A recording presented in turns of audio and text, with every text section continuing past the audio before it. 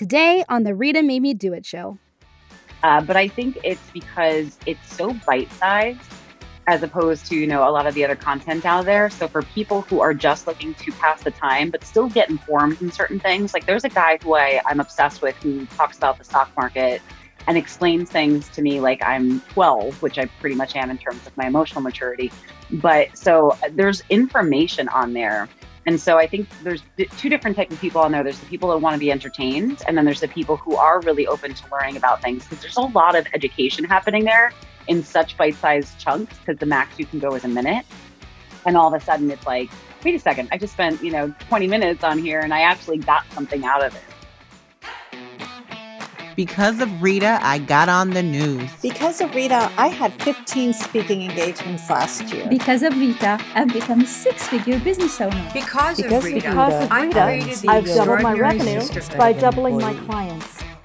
I'm Rita, business strategist, speaker, and success coach. Also known as the gal who went on 35 dates in 35 days and blogged all about it. And this is the Rita Made Me Do It show, where every week I bring you the real information about what it takes to go all in on your dreams so that you can build a profitable business and live a positive life. Some weeks I'll have a guest, and others it'll be just you and me, like we're out on my deck sharing a bottle of wine. The conversation, yeah, it'll be that real. Hello, everyone, and welcome to another episode of the Rita Made Me Do It show. Today, I have my dear friend, Rachel DeAlto, with us. I'm just going to hop into this interview and let you get to know her the way I got to know her, which is just by talking with her. But Rachel, I will say you have transitioned your career very similarly to me in that you were a lawyer turned dating coach and beyond, right? Except for you became a television star and you became a TikTok star. But besides those things, we are like the exact same person, right? Like, so almost the same. But I do have a very serious question for you. What does it feel like to be a TikTok star? So the TikTok fame is new. As you know, I avoided TikTok like the plague in addition to avoiding the plague for the last year. But I avoided it for a while because I thought I had to dance. And I was like, this is stupid, mostly because I can't dance. And I have a book coming out in the fall and it's geared towards millennials and Gen Zs. And everybody I talk to, they're like, you need to get on TikTok because that's where everybody lives. And I'm like, ugh. And then I got on there and I realized after hiring a girl who barely is out of diapers herself to help me, and she just got it and sent me things like, you should talk about this, you should talk about that. And I found out that I could actually just talk and give my advice, but in like this sassy way that I traditionally do in real life, but not as much on Instagram, because I feel like Instagram is like the buttoned up version. Yeah, because and all of a sudden like videos started going viral and I'm like, wait, what? It's because of the awkward dancing, right? Because I've watched. I've only awkwardly danced twice. Okay. Twice. Right. I saw one. And none of those went viral. So maybe I should take note. Well, I do want to know, because I'm sure that there are people who are really out there. I mean, a lot of the business owners out there listening now are probably like, well, what is the draw of TikTok, right? Is it just awkward dancing and, split screens with other recordings, or like, what is the draw? Why do you think it is that people connect with TikTok? I think now that I've been indoctrinated, I've been on it a month. And in that month, and this is for anybody who's like, maybe I should do TikTok, I have almost 4 million views in a month. Like that is bananas. But I think it's because it's so bite-sized as opposed to, a lot of the other content out there. So for people who are just looking to pass the time, but still get informed in certain things, like there's a guy who I'm obsessed with who talks about the stock market and explains things to me like I'm 12, which I pretty much am in terms of my emotional maturity. But so there's information on there. And so I think there's two different types of people on there. There's the people that want to be entertained, and then there's the people who are really open to learning about things, because there's a lot of education happening there in such bite-sized chunks, because the max you can go is a minute. And all of a sudden it's like, wait a second, I just spent, 20 minutes on here and I actually got something out of it. So I think it's the delivery method is fun, and it's so quick that it doesn't feel like you're actually learning. Your whole topic is about relationships, and relationships, your topic. Like we all walk around with assigned topics. The topic you've been assigned for in life is relationships, and how relationships are like the foundation of everything. So how do you build relationship? Right? I get the views, right? I get TikTok has a lot of views. What are you doing to continue the relationships with the people who are becoming aware of you on TikTok? It's a lot of interaction. So in interacting, the same thing in other social medias where you got to respond to comments, you have to continue conversations. A lot of times people then ask me questions in the comments, which then I reply with another TikTok. So it helps to grow that in that way. And it's just, having conversations just like we did, and Yeah. I think we overcomplicate how to form relationships with our audience because we think we have to, there has to be some sort of method and system. And for me, it's no, I just talk to them. Just talk to people. I'm glad we're going to talk about that later. But before we do, I know we have to talk about, like the elephant in the room, Married at First Sight. So for people who don't know, Rachel is one of the dating experts, dating coaches on season 4? 4 and 5. 4 and 5 of Married at First Sight. So how did that opportunity come to you? How did this show go? You know who we really need to have on this show? We need to have Rachel DeAlto. Yeah, it's a total Cinderella story. They called my agent. That's it. Podcast done. Guys, I hope that was a great tip. I hope that you go out and grow your business and get all the opportunities that you want. No, the longer story is I had been doing TV for a while. So I've been doing television as a dating, relationship, flirting expert since 2010. And so it's been a minute, and I was doing things pretty regularly. After a couple of years of that, I was like, I freaking love TV. And I had no desire to be that was not my intention of my career. I was a lawyer who then did a startup in the dating industry. I was going to run the company and still be a lawyer. And then started doing the TV stuff, realized I liked that way better than the law. Way better. It was so much more fun. There's lashes and hair and makeup. And the cameras on me really brought me to life, which is something, it's just odd. It makes me happy. And so I ended up pursuing, getting an agent, ended up signing with an agent, I don't even know, 2014. But Married at First Sight didn't come along until I think that was 2016. So I was with him for a couple of years and he'd submit me for stuff. My funniest thing is when he submitted me as a sex expert for the Playboy channel. And I was like, so I have lines and it takes a while to cross them. But I don't think either one of those things, neither the title nor the location of that show is probably appropriate for a mother of two who used to hold a law like that. Might be not the thought leadership route that I want to not what I was going for. And I was like, but thank you. First, thank you for having faith in my abilities, and thank you for thinking that I would fit on Playboy. So I took it as a compliment. Fit on Playboy, right? Right? I was like, whew, that digressed. So you had been in backtrack, right? You had been in, a field around really relationship building, connecting, building relationships, I'm sure like me, you had all the amazing, incredible dating advice around don't fall too fast, don't jump in, take your time, get to know someone, right? And yet here you are, get married at the altar the first time that you ever meet, right? So what were your thoughts about this concept going into it? And then how did you feel about it coming out of it? Did it change? Did it change your 100%. views at all? Yeah. Okay. So it's interesting. When I first signed on to Married at First Sight, it was the end of the 3rd season. They were looking to shake up the experts, and it was still on FYI and A&E. So it was very much documentary focused. It was not drama. And I sat down because I did. I was like, I love the idea of this opportunity, but I want to make sure that people's hearts are in the right spot. And I look at it too from a legal standpoint. I was like, these are legal marriages. These people are really getting married. So I take a lot of responsibility with that. I was like, divorce is not easy. I interned in family court. I'm not sending these people intentionally to this place. So for me, there had to be a lot of integrity going into it. And I put my whole heart into that process, and every single participant that I worked with, and out of 6 marriages, only 1 is still standing. They have 2 kids. So I consider that to be a solid, I feel like that totally makes up for the other 5. It's very Trista Ryan from right? The Bachelor. Yeah. I was like, so this just justifies all. I don't know that everybody would agree with that statement, but I'm still close with all of them. There's not one of them that I worked with that I couldn't call or, say like, what are you guys up to? And they wouldn't reply and we wouldn't like, hug it out if we were in person. And that means something to me because I really did want to support them through it. And, it did shift. It shifted when you can watch the show and see the shift from A&E to Lifetime.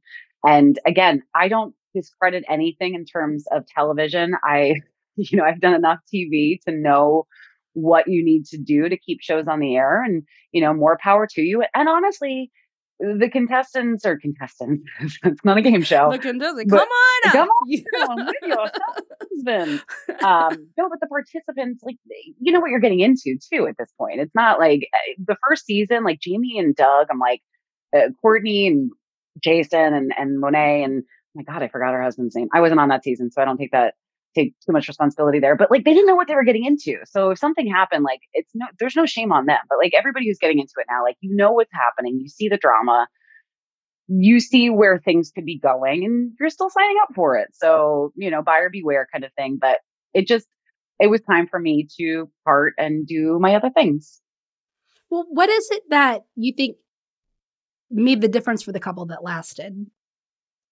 Chemistry and real compatibility. I think a lot of the couples did have it. There's, several couples that got to love, that I worked with. So, it's not that they failed. And I don't believe that divorce is a failure. I think every relationship helps us to grow and learn.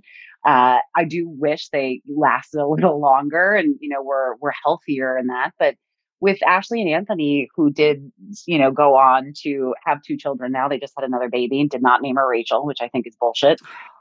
But, they have compatibility and they have a chemistry and they also had a willingness. And, Anthony was always like, what can I do? What can I do? What can I do? And Ashley's just like such a cool girl that together there was a combination of just openness and evolution that just naturally happened. And I think that's really important when you marry a complete stranger. 100%. Willingness, openness, and evolution. But I mean, I think that is the foundation for solid relationships in general.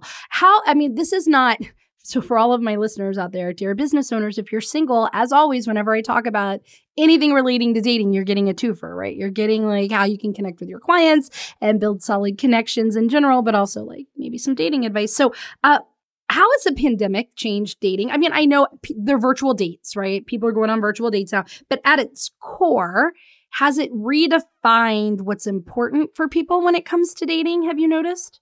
Yeah, actually, the stats say that. So Match does full disclaimer, I am Match's chief dating expert, but one of the reasons why I love working with them is because they do a lot of research. They're big on figuring stuff out. And I want to pull up the statistic, but there was a significant change in the way people date. So I just found it. 58% of single app daters, and this is all apps, not just Match, shifted towards more intentional dating. People are having more meaningful conversations, but then also this stat of 52% have changed the qualities they look for in a potential partner. So to me, I just find that to be really, really interesting because I think in the past, it's kind of like there was room for fluff. It was like there's room to just date the person because you thought they were hot. And after the pandemic, it became really evident of, the test is, can I quarantine with you? Can I be stuck in a room with you for 6 weeks without outside contact? And that changes the way we look at it. And also, like, I'm probably meeting you virtually for the first time for most of the dates, right? So it's not like I could just make out with you at the end of the date. Like, I actually have to be able to enjoy like sitting with you and talking. It would be really weird if you could make out virtually. I guess that's probably going to happen. You could, but that's a different. That's an episode for the Playboy podcast. I've actually done the Playboy podcast. That does not surprise me. Yeah. No, but what about relationships? So when I was researching you a little bit, I got tired of it. I mean, no, but because there's a lot of information out there about you, right? So like, then I also wanted to leave some stuff to like the unknown when I was talking to you. But I did see, that the reference in one of your talks to a 2014 study that 1 out of every 4 people had 0 friends, right? Yeah. And so I'm wondering, why do you think that is? And how has it changed since then, right? 24, do you think it's gotten worse? Do you think it's gotten better? Like, talk to me a little bit. I'm very concerned for this statistic. I didn't even know it. So talk to me a little bit about that. I just want to learn more about it. Yeah, it's actually a growing epidemic. The lack of friendship, loneliness, social anxiety is a growing epidemic. And it is really upsetting to me as well, which is, kind of why I wrote my book and why I focus on this in general, because a lot of the problems, and I'm looking at this from a psychological study standpoint, is, it's not coincidence that this also happened with the enormous rise of social media.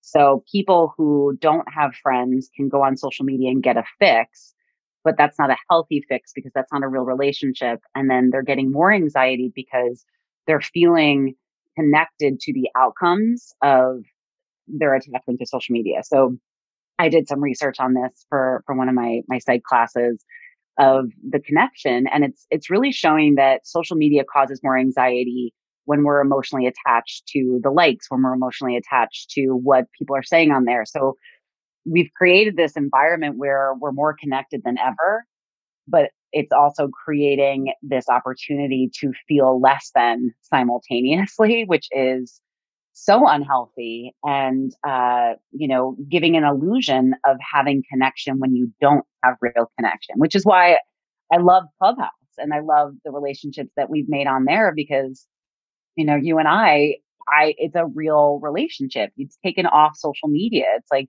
we text and we talk and we're chatting now, and it's like that does not happen for most people, and especially the younger generations. I'm going to sound like a get off my lawn moment. But like millennials and Gen Zs, they've been dealing with this since they could, start talking. And we did not have to deal with that. And, I'm a young Gen X, probably super late millennial, depending on definition, but I didn't have internet until high school. I didn't have social media until, I was married with like 2 kids. So it's just a very different, I had a chance to develop kind of my psyche and resilience, and it's tough out there.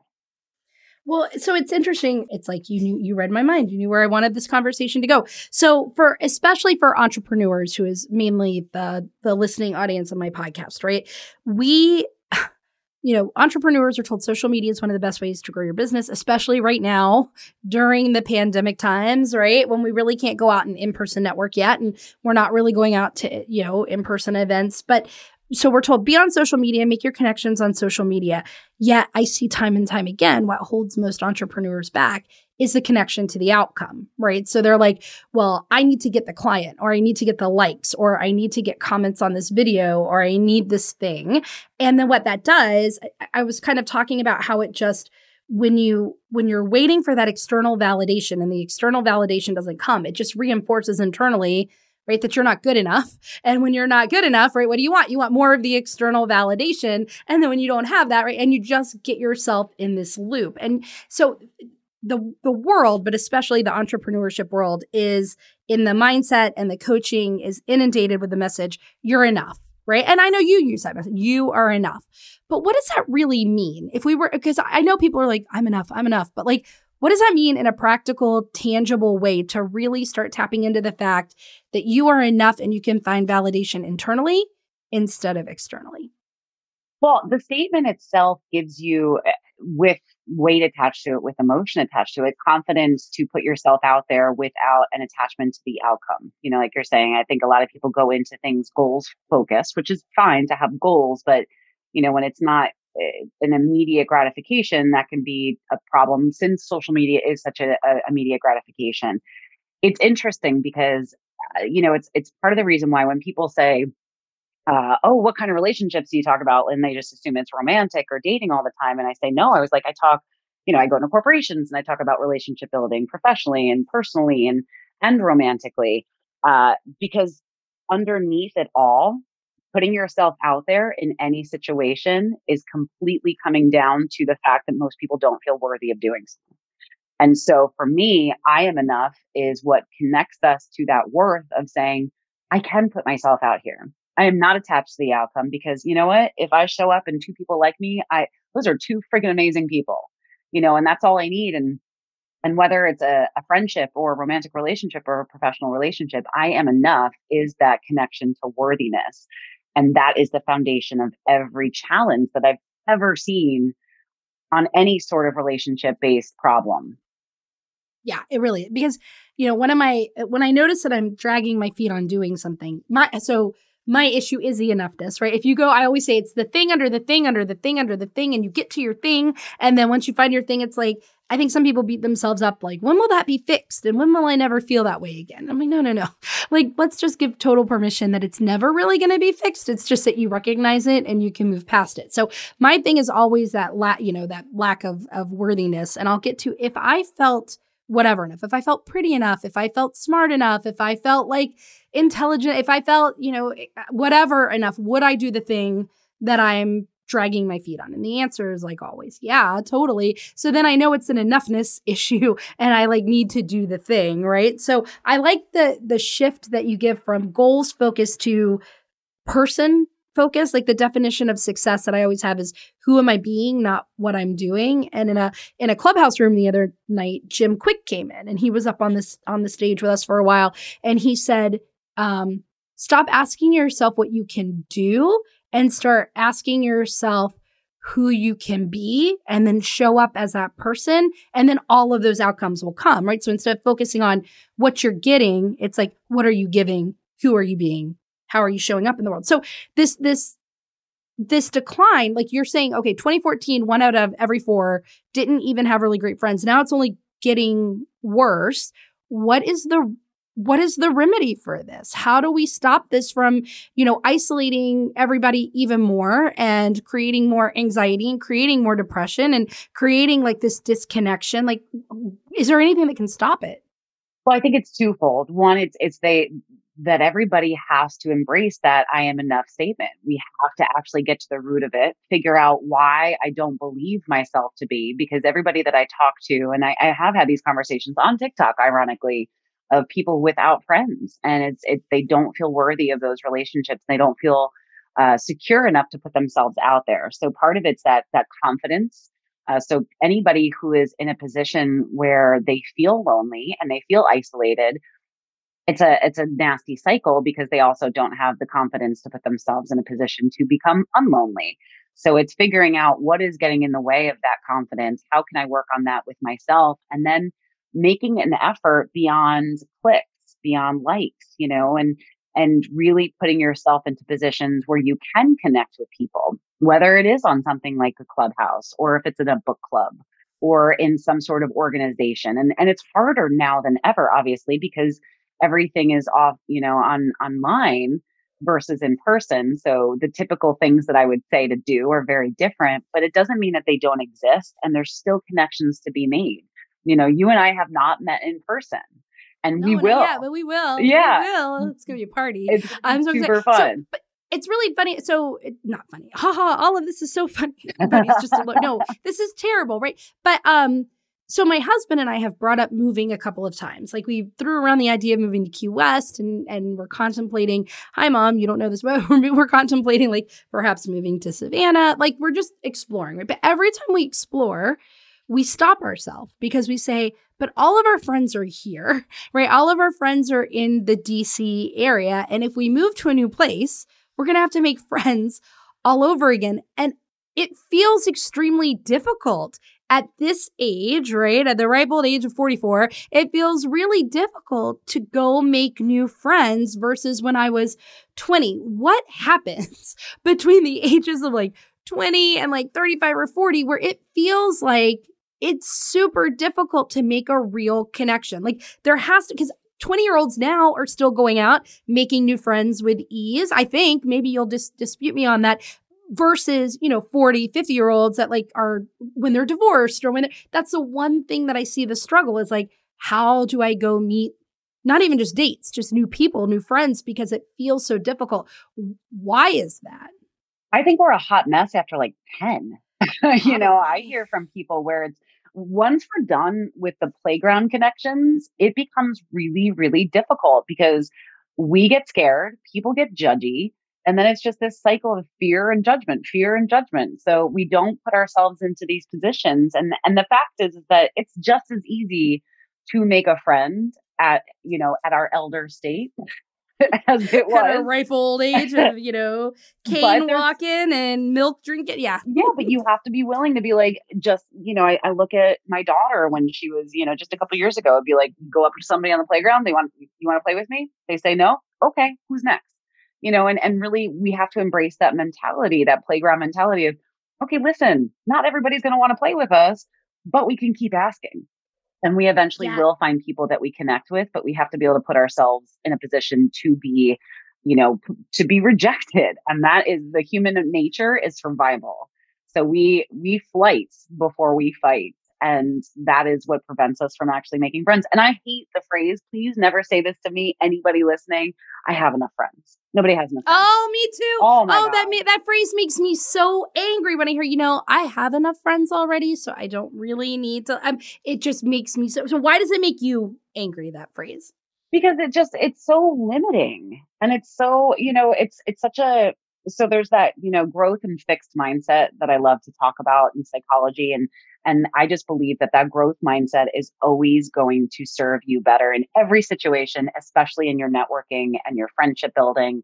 You never have enough friends. And you know what? Maybe the friends that you think you have enough of, maybe they'll decide they don't want to be friends with you anymore too. So you're going to have to find new friends then. But wouldn't it be nice to just always be open to the possibility of connecting with amazing people? And it's almost like, I read this article. I wish I could remember where I read it. It was a long time ago. It was probably in the Post or something like that. But there was a concept of, if you still have all the same friends that you had back in 9th grade, 10th grade, not that you won't have some of those same friends, but if you are just running with the same people, have you really grown or changed at all? Because it's very unlikely that everybody in that core circle grows and changes in the same way. So it's a way to stop and say, so like, friends coming in and out of your life, or also redefining what a friend is, right? I think sometimes like we feel like, well, if you're not same way in dating and relationships, if you're not my everything, then this isn't real, right? Like, I mean, that's what I saw with my client, right? They wanted their partner to be their resume writer and their physical trainer and their cheerleader and their romantic partner. And if somebody couldn't do one of those pieces, they're like, well, you don't love me and you don't care about me, right? And so really understanding everybody can play a role, I think, is so important. But you talk about the fear and judgment. So one question I've started asking my guests on here is, tell me about yourself at age 7. Like, who was Rachel at age 7? Oh my gosh. So 7 was 2nd grade and I was really loud, which is shocking. I know. Ironically, I did not have a lot of friends. So I got bullied a lot when I was in grammar school. And so probably 2nd grade, I was still a little bit protected because we were little enough. But then by 4th grade, it was a hot mess. And I ended up switching schools in the 6th grade because it got so bad. But yeah, I think I was just, it's going to sound really jerky, but I was really smart as a little kid and I knew all the answers and I did not know better than to answer every single question that ever was asked. So that made me really popular. What did you love doing? Like, what were some of the activities? And I'll tell you why I'm asking. What were some of the activities and things that you loved doing? Anything involving the computer, because and now I'm going to sound really old, but we just like got computers. And I just remember being like, oh my gosh, I was in the academically talented program. So I was a total geek, but we got to play like Oregon Trail and like all of those like really old games. And, oh my gosh. Yeah. I died every time. And I think I was probably a little older than 7 when I was playing that. But even in that younger age, like anything on a computer was just so fun to me. Well, and there was a study that says that you're at your most authentic when you're 7. Aww. And that's because they say like at age 7, you are young enough that you don't care yet, truly care yet about other people's opinions the way that you will. You're just kind of starting to, but it hasn't affected you yet. But you're old enough to kind of have stepped into who you're going to be. So I don't know if there's anything magical, about age 7, right? But like I was curious because you talk a lot. I mean, this is all tying into being authentic, right? When we're talking about connecting and friendships and relationships and why dating goes bad and why our connections go bad and why jobs go bad and why it's usually because we are not being true to who we are. I mean, I know that the 5-year relationship that I had that ended up crashing and burning and changing my life for the better. But the reason I watch your Instagrams, and there was like a question the other day, like, stop asking why they keep doing this and ask why you keep allowing it. Well, the Rita back then allowed it to continue to happen. And when I really dig in, it was because I was scared to be my true authentic self because I lived in a place of scarcity, that they're just because of the unworthiness, right? You can tie everything back to that worth, right? Like, I'm not worthy enough for love. So the fact that this guy landed on my doorstep, whoa, that's a fluke, right? Like, I got to keep him because there won't be another one that comes around. So now I can't really reveal who I am. I have to go along with what he wants and who he wants me to be, which of course made me miserable. And then I never felt like he really liked me. And so then I had to like get the external validation that he did, which only like created the situation where he didn't really like me and then eventually like left me, right? And like, so is it's this like the parking all lot, of this dude? Yeah, the parking lot dude, right? Parking lot, dude. Parking lot dude, man. I call him Aces in my blog. I call him Ace in my blog because we met playing poker one night. But yeah, like, so it's this whole cycle and all of these things are connected, right? And so when you get to where we were saying around, like, it's the fear, the fear of other people's opinions, the fear of judgment, the fear of being rejected. And there are no two, I mean, dating and running a business are the exact same thing, guys. I say this almost every time. Why was I able to transition so easily from date coaching into business coaching? Same principles, same core mindset concepts that are necessary, right? But there's no place that rejection feels scarier than when money is on the line and you're living in scarcity, right? So if you're living in scarcity, a mindset of scarcity, that there's not going to be enough and that no more clients are going to come in, no more potential money is going to come in, then you take the rejection really hard, right? Meaning you're not going to be authentic. And the same cycle will repeat in business, right?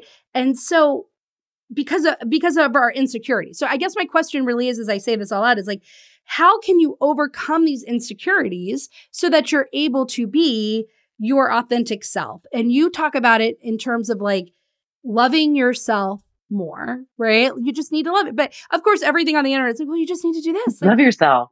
Just love yourself, right? Like, okay, thanks, bye. And it's like, whoa, time out. I like things to be like really actionable, right? So if people are sitting there listening to this podcast, they're like, no, I do have fear of rejection. I do have fear of failure. I don't want to, like, I want to speak, but I don't get up on stages and speak because what will other people think and the judgment and all of this stuff. And so they're living this life that's not authentic. And that's why they're not having the success that they want, right? Like, it's like they think they're being who they need to be to get the success, but because they're not being true to themselves, that's exactly why they don't have the success. So how do they break that cycle? What are some tangible actions people can take to start being okay with the feeling of insecurity? I think it's what I would say to anybody who is in a position where they're feeling insecure about any sort of element of putting themselves out there, taking a risk, is you have to start taking the steps that will allow you to get the validation you need to feel more confident. Because if you just sit and you allow things to pass you by, nothing is going to change. And I'm not saying, I am not one of those people that's like, burn all the ships in the harbor.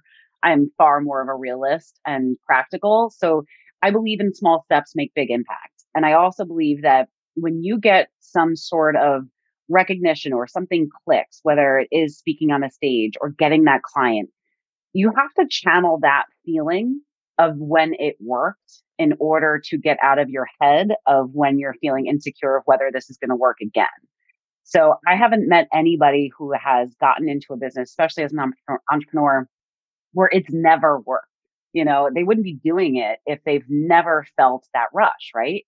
So part of it is remembering how that felt and then taking little small steps to allow that feeling to come back to then motivate you further.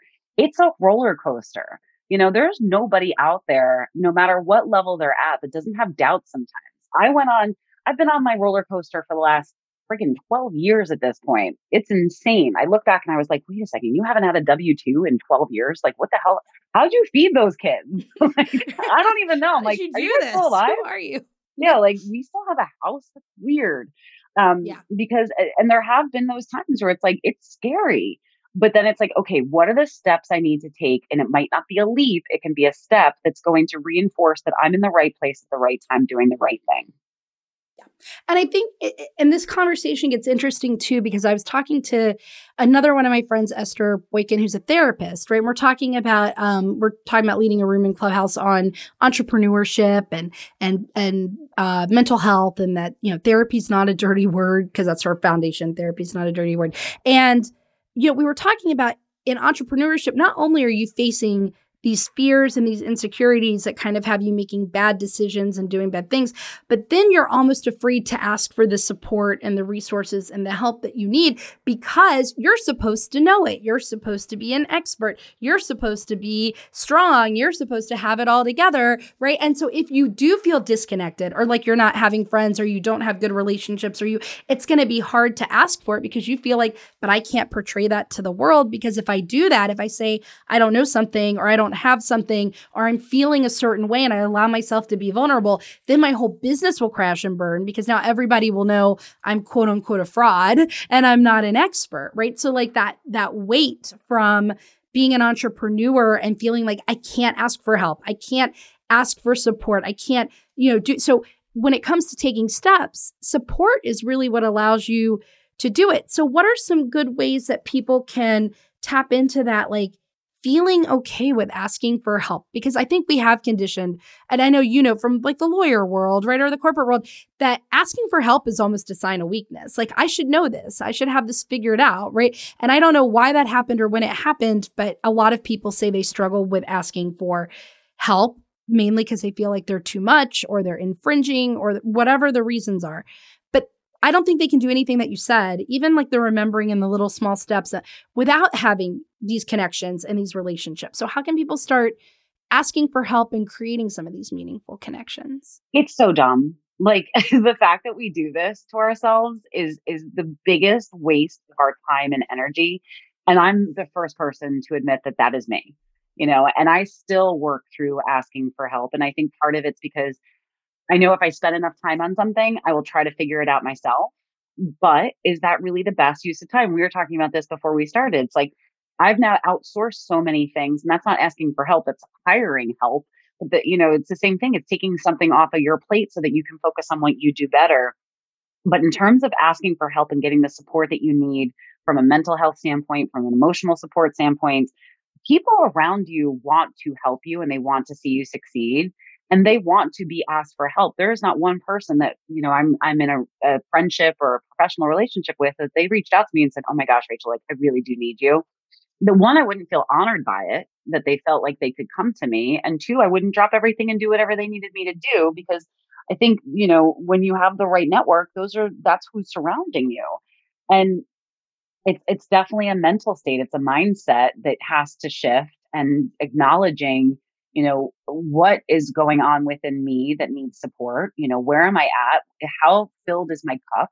How empty is my cup? And how do I make sure that I am connecting with people who can assist in that? And then it's doing it. It's fighting through that uncomfortable state of, this is going to really feel awkward, but I know it's going to be worth it. And just, like Nike says, just do it. Just do it. I know that, and that's where the support. So you guys have and that's what I think I love about Clubhouse. So for everybody who's like, Clubhouse, yes, I know the past couple of episodes have all been about Clubhouse in different ways, but if you missed any of them, please go. So I did a whole series where I did I interviewed Brian Fanzo. That's how it started, right? Our buddy Brian Fanzo. And then from Brian's interview, it turned into talking about Clubhouse, what it is, breaking it down, how somebody can get on Clubhouse. And then I live coach somebody through using Clubhouse and creating connections and meaningful connections in Clubhouse. And so if you guys don't, but what I love about Clubhouse is the people who are there. And I don't know if it's because of the kind of app that it attracts a certain kind of people or something like that. But what I've noticed is everyone in there really does truly want, obviously there are exceptions to the rule, but want to help and support. You can easily find those people. And the people who have been wanting to help and support me are way ahead of the game in almost every area than me,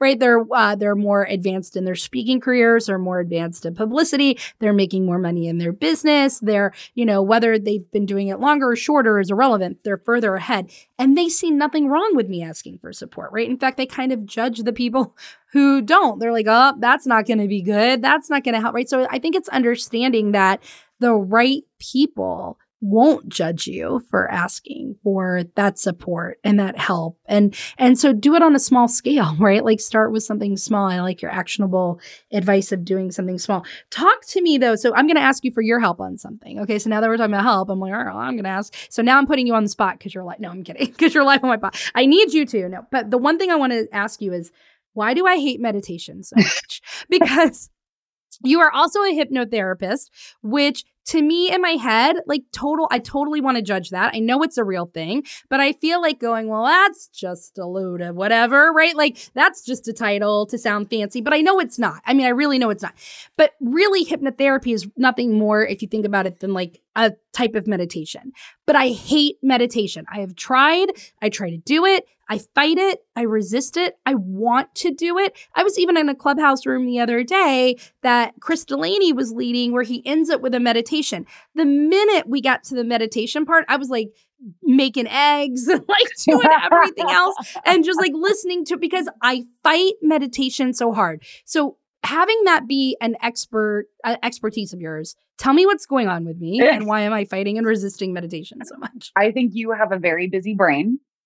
And you probably find it very difficult to turn it off. And you think that meditation means that you have to clear your head. So you just avoid it because that feels like an insurmountable task.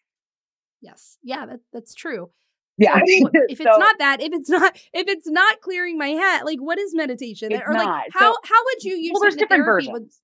Okay. Yeah. Tell me. Yeah, I need to know more. I need to know more about this. I need to know, pretend that we had an entrepreneur in front of you who is like, hey, I'm struggling to let go of anxiety. I'm struggling to be able to even take the actions that I need to take to be able to do all of these things that you're talking about. I want to do them. I try to like calm the anxiety. And I can't do it. And I want hypnotherapy to help me. Like, what does that do for someone? How does that work for someone? So meditation and hypnotherapy can both be guided, which is what I do in hypnosis. And I don't do it a lot anymore. I did a lot of, I used to do yoga retreats. I did a retreat in Iceland and Mexico and Puerto Rico. And like, I basically just wanted to travel.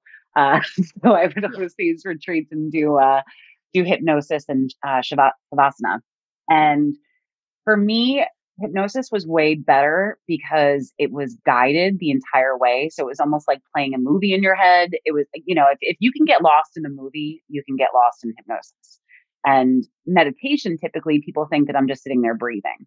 So that's the difference. And there are guided meditations too. So it's not that all meditation is like that, but a lot of, purists definitely do just sit there and they focus on their breath, which can be very distracting for people with busy brains. However, the breathing itself is just such an important aspect of really getting over any sort of anxiousness because it allows us to really get control over our nervous system. So regardless of how you get there, when you get there, it really has a huge impact for anxiety and any sort of confidence. I've done meditations for confidence and anxiety and all sorts of things. But, it's in my experience, really powerful to get people into a mind state. So a lot of times I'll walk people through, we were just talking about the feelings about, when something worked, right? That excitement that you felt when you were on stage and you killed it, when you landed a client, like that height of the world kind of feeling. Well, you can channel that in a hypnosis session. You can feel into that, almost imagine it as if you're reliving the experience once you're in that state. And then apply that to a goal in order to really trick your mind into being more powerful than you feel. And so for me, I've seen it, and it's worked a lot with athletes. Athletes, it's like that be the ball and visualize the win. And it's the same thing. It's just, it's more subconscious than conscious. Okay. All right. So I don't have to totally clear my mind. I can send you a track that you can play with. Yep. I will send you a confidence track. That I actually, is that the one that I included in my book? I don't remember. I was like, I've done in so your many past of book them. or the current book, the new book? The new book. Yeah, I just Okay, recorded we're the going to talk track. about, but that's a good segue because I do want to talk about the new book. So tell me a little bit about who this book is for, what it's about, what motivated you to put it out into the world. Yeah, so the book is called Relatable: How to Connect with Anyone Anywhere, Even if It Scares You. And it's really focused on especially millennials and Gen Zs with social anxiety or any sort of lack of confidence or awkwardness in those social situations where they want to do it better. And they want to make those real connections, but feel like there's something holding them back. And it was born out of a keynote that I started giving and just saw the impact that it was having. And so, I had planned on continuing to give that keynote throughout 2020 and eventually write the book. But then 2020 had different plans for me. And it said, you need to sit down and write a book because you're not going anywhere. So I did that last year and I was able to get an amazing publishers and imprint of Simon & Schuster to pick it up. And they are putting it out September 7th. So I'm really, really, really excited. So Gen Z, I feel like Gen X is just the forgotten generation, right? It is like you hear jokes about that, but like you'll read all this stuff about baby boomers and the way they communicated and the way that they connected with each other. And then we get to the millennials, right? And the millennials started I remember being a date coach and I would go out into an audience, right? To be on a panel or something. And half the audience would say they wanted phone calls and they wanted, that connection. And the other half was like, phone calls. Like I would not date anyone and they were serious, who would call me on the phone. Like that's terrible. I would rather be texted. And then other people are like, texting? No, if you don't want to pick up the phone and call. So like the connections, as we were getting more connected on social media, the way we were connecting became more removed, right? Instead of voice, it was text. But now with because Gen Z comes after millennials, right? So now with Gen Z, do you think that there's a return? I mean, is it just a generational difference? Is it just my imagination? Is it because of the pandemic? But I'm noticing a return to craving more real ways of connecting again, which is why I think Clubhouse is actually really popular among Gen Zs. Like it is a really popular app and it's voice connection, right? It's that, and people are connecting quicker and faster. Are people going to start do I need to get my phone ready to get phone calls again? Like, what are we returning to? Or is it just, I mean, I kind of want it in my head. It would be so great to go back to, wanting to meet people for coffee and actually picking up and having a phone conversation instead of a text conversation. Is that possible, or have we really changed the way that we communicate forever? I think it's a mix of all of those things. I do believe that it's availability over everything. I mean, we didn't have texting. We had phone calls on your parents' line. You had to sit in the house and wait for it. Yeah, right? and you were lucky enough, you got your own and line. You didn't know who was calling when they called. Yeah, it was just wild. It was dark ages, Wild West out there. And then it moved on to beepers, which is like the most impersonal way of getting in touch with somebody. Let me just beep you. Might as well just, still poke each other. And then, it's just been this evolution. So I think part of it's just accessibility and there's an ease to it. And I will tell you right now, I don't mind phone calls, but I'm not going to pick up unless I want to because it's a convenient time, so, and I'm old as dirt. So I think it's definitely there's a lot of personal preferences and it's changing and evolving based on availability of what's out there. I think Clubhouse is different because of it really does allow people to connect in a place and time where that is not possible. I don't know if Clubhouse would be as popular as it is if we weren't in the middle of a pandemic and locked down, not that we're still locked down, but we are locked down from conferences and, that connection. So it's fulfilling a need. And I don't know. I'm interested to see what happens when life returns to somewhat normalcy, if it's going to be as popular. Yeah, I'm really curious to see what's going to happen to Clubhouse when life gets back to fully normal, right? Because a lot of people have started getting really consistent with a nightly room at 9:00 or a daily room. And when the real world is back open full time, I don't know how that can just persist. I don't think it can. Yeah, I think there's going to be a lot of shifts. But, I do think Gen Z is very interesting. They do call them the realist generation because they really do crave authenticity. I remember when I first started talking about going on TikTok and I was like, crap, I don't want to have to brush my hair. And they're like, please don't.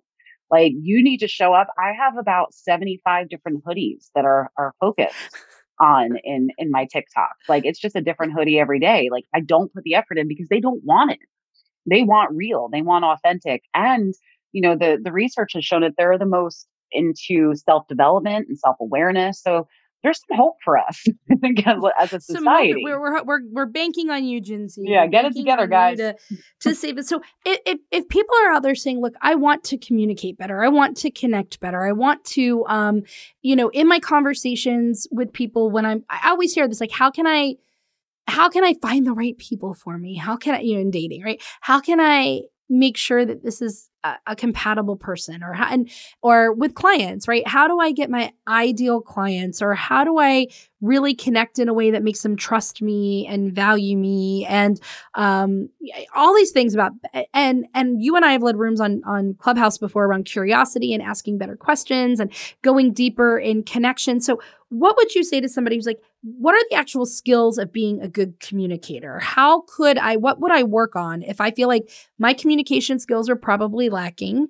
I would like to grow those communication skills. Where would somebody start?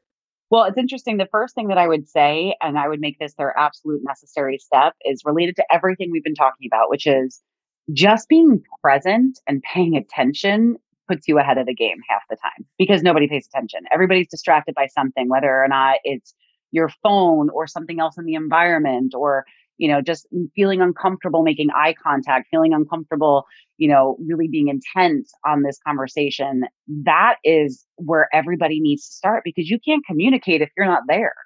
And people feel that. And, people always say you need to feel seen and heard to really connect in a conversation. But so often the simplest things we're not doing. And that's where I think if people really want to start focusing on something, just for the next week, practice being absolutely present. That means not getting distracted, putting your phone away, turning the TV off, getting rid of all the other distractions, and pay attention to what people are saying, because I guarantee you're not doing it. Why do you think that is? Why do you think that people have such a hard time listening or feeling like, I know people with good intentions who are like, I'm going to put my phone away, or I'm going to minimize my other windows, but within like 5 seconds, right, it's back, or people are like, no, I'm going to listen to you. And then they're already now in their head, either thinking about like grocery shopping or thinking about the thing that they're going to say. Why has this become so difficult? Well, I think at some point, we need to recognize we are very self-centered as humans. We have our own intentions at the front of mind. We have our own lives, and plans and all of those things. So, and thoughts, there's the saying of, we don't speak, or we don't listen to reply. We listen to speak ourselves. Or I just butchered that. Something oh like my that. God. You know what I mean? Like, we don't listen to listen. We listen to reply. I think that's closer to it. But the intention's there. It's like, we want to get our stuff out. We want to focus on ourselves. And really, a relationship is about giving to the other person and being of service to them. And that service isn't, you don't have to be at their beck and call. You could just freaking listen to them. And that is going to make that person feel amazing, and feel like the center of the universe. And there's studies that show that the person who talked the most in the conversation will rate the conversation the highest. And that means that, we want to be heard just as much as we want to speak. But if you are trying to build a relationship and you're trying to show up better, make them talk more, but make them talk in a way that makes them feel like they're being paid attention to. And you'll actually learn more by listening more. So to go back to Clubhouse, I was introducing somebody in a room. It was just a room about celebrating wins, right? And I was introducing somebody in the room, and we asked one question based off of their bio, like for fun, right? And I said, so it said like Netflix binger or something. And I was like, well, what are your Netflix like shows that you love to binge? And she said medical shows. Now I could have moved on from that to the next thing and said, okay, so celebrate your wins, right? But I was like, well, I'm curious, right? Like, why medical? Like, she had nothing in her profile to say doctor or anything like that. I was like, why medical shows? And she's like, I don't know. And then I didn't like interject. I wanted to, that awkward pregnant pause, right? But I like had the pause. And then she got into, well, I think it's because my mother had really battled breast cancer. And like, I think it was because of it. And like, we learned more about her from that response than we would have ever. And it came from like letting that conversation organically and naturally go somewhere. But at the end of it, she was like, I feel incredible. Like, I feel like so connected to everybody in this room. And we had really said nothing. Do you know what I mean? We had said nothing but ask questions. So so listen, be present. Those are two things you guys can do immediately, right? Listen and be present. And then the last thing that, I mean, there's more that I want to know. It's actually the last thing, but what it is, that, so to kind of close the loop on this, right? Your book is about being relatable and how to connect to anyone, anywhere, even if it scares you. And like human connection, I think right now people are craving human connection more than ever before. We're hearing it, we're feeling it. The pandemic definitely like kicked that in a hard way. But now there are all of these false ways to experience that connection. So people are craving it, but now there are ways to kind of, like you said, make people feel like they're getting it and they're really not. And then they're just stuck in like this loneliness kind of thing. So what is one thing? So we have like how to, when you are with somebody, listen and be present, that will deepen the connection. But what is a way right now that somebody can really evaluate, am I really connecting? Like, or am I just giving myself that false illusion of connecting? How can people go out and truly like satisfy the craving for human connection? They have to have actual conversations. So that's where it changes from, I think people think that liking and commenting and being in a room with someone on Clubhouse could be a connection. Obviously, there's a live person somewhere, but you have to take it to a conversation to actually connect. And that means that you're learning about them. They're learning about you. You're not going to have a connection built until you actually start to spend some time getting to know them as a human being, as opposed to a picture or a voice or a video. So putting that effort in, and, I see it so often on all socials, including Clubhouse, where people are just interested in growing followers. I'm like, what the hell does that do for you? Good for you. You hit 50,000. So proud of you. How many of those are you actually having a connection with? Yeah. What does that really mean? know anything about? Yeah. How many are you actually talking to or interacting with, right? Or engaging with you in any kind of significant way? So I love this. So guys, an actionable step, because Rita made me do it, right? A step you can take and something you could challenge yourself to do no matter where you are in feeling that you are good or bad at communication and connecting with people is look at your networks, your social media networks, LinkedIn, Facebook, Twitter, Clubhouse, wherever you are, or all of those places, and ask yourself, who is somebody that I'm talking to through here, but I haven't talked to in any other way? So maybe you've only talked to them through commenting in a Facebook group or, just listening to them talk in a room on Clubhouse. And then I challenge you to reach out and say, hey, let's get together for a 10-minute phone call or a 10-minute Zoom coffee chat, and then the point of that will be for you to learn about them, not talk about yourself. Ask some questions about them, find out more about them, listen, be present, let the conversation go where it will. And I think that that's like a really good first step. So Rachel, I really appreciate you. I'm curious. So some of the questions I ask my guests are things like, what podcasts are on your podcast playlist right now? Do you even listen to podcasts anymore since being in Clubhouse, right? That should really be the question. Like, have you let go of podcasts since being in Clubhouse? I feel like Clubhouse has become just one long podcast that I'm involved in, and sometimes I'm on it, and sometimes I listen. I've given up so much. I used to read a book at least like every 2-3 days. I read a lot, and I've read 2 books in the last 2 months, and that makes me sad inside. I'm actually forcing myself to get back into it because I really do enjoy it.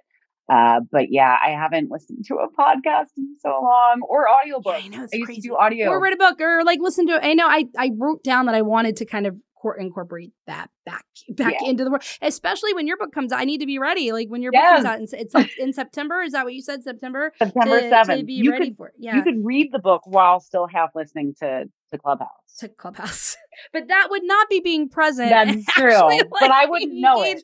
And not distracted or anything like that. So Rachel, where can people find out more about you? Where are the best places to find Rachel and connect with Rachel? I am Rachel DeAlto everywhere. I am on Instagram. That's probably still where I'm connecting the deepest with people, whether it's in DMs or in comments. And then obviously, because let's go full circle, I am a TikTok star. You can find me on TikTok. Actually, on TikTok, I'm the Rachel DeAlto because I screwed up my first account. Well, I mean, it makes sense because you're the celebrity there. So there, you have to be the Rachel DeAlto. Yeah.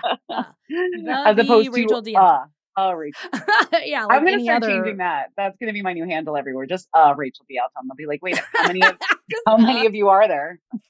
One of the Rachel DeAltos in the world. You know? Oh, so guys, I will put all of her contact information in the show notes. If you are in Clubhouse, you'll know how to connect and find Rachel there as well. And you can stalk her all around the club, and you can stalk her all around the internet. And you should, because her information is entertaining and it's educational. It's good not entertainment, edutainment, right? It's edutainment, education, and entertainment all wrapped up in one. I appreciate you being here, Rachel. Is there anything that you wish I had asked you that I did not ask you? I mean, the fact that we didn't discuss my favorite color was kind of insulting. I mean, yeah, I don't really care about that. No, I'm curious. Now I have to know. It's like, see, you said it. It's like, what is your favorite color? And now it better be exciting. Just say, be interesting. Yeah, I don't have one. Like I love all the colors of the rainbow. All the colors. I love all the colors. All right, cool. Guys, thank you so much for being here. Catch me next week on another episode of the Rita Mimi Do It Show.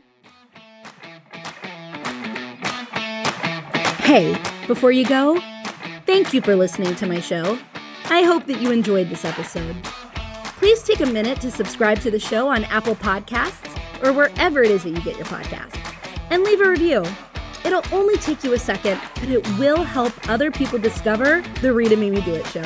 And my goal is to share this business-boosting and life-changing content with as many people as possible. In fact, because I value your time so much, every month, one reviewer will win a free coaching call with me. So if you want to get laser focused and go all in on the result that you most want in your business, then leave a review now. And then head on over to RitaMimiDoIt.com, where you can find the show notes from today's episode.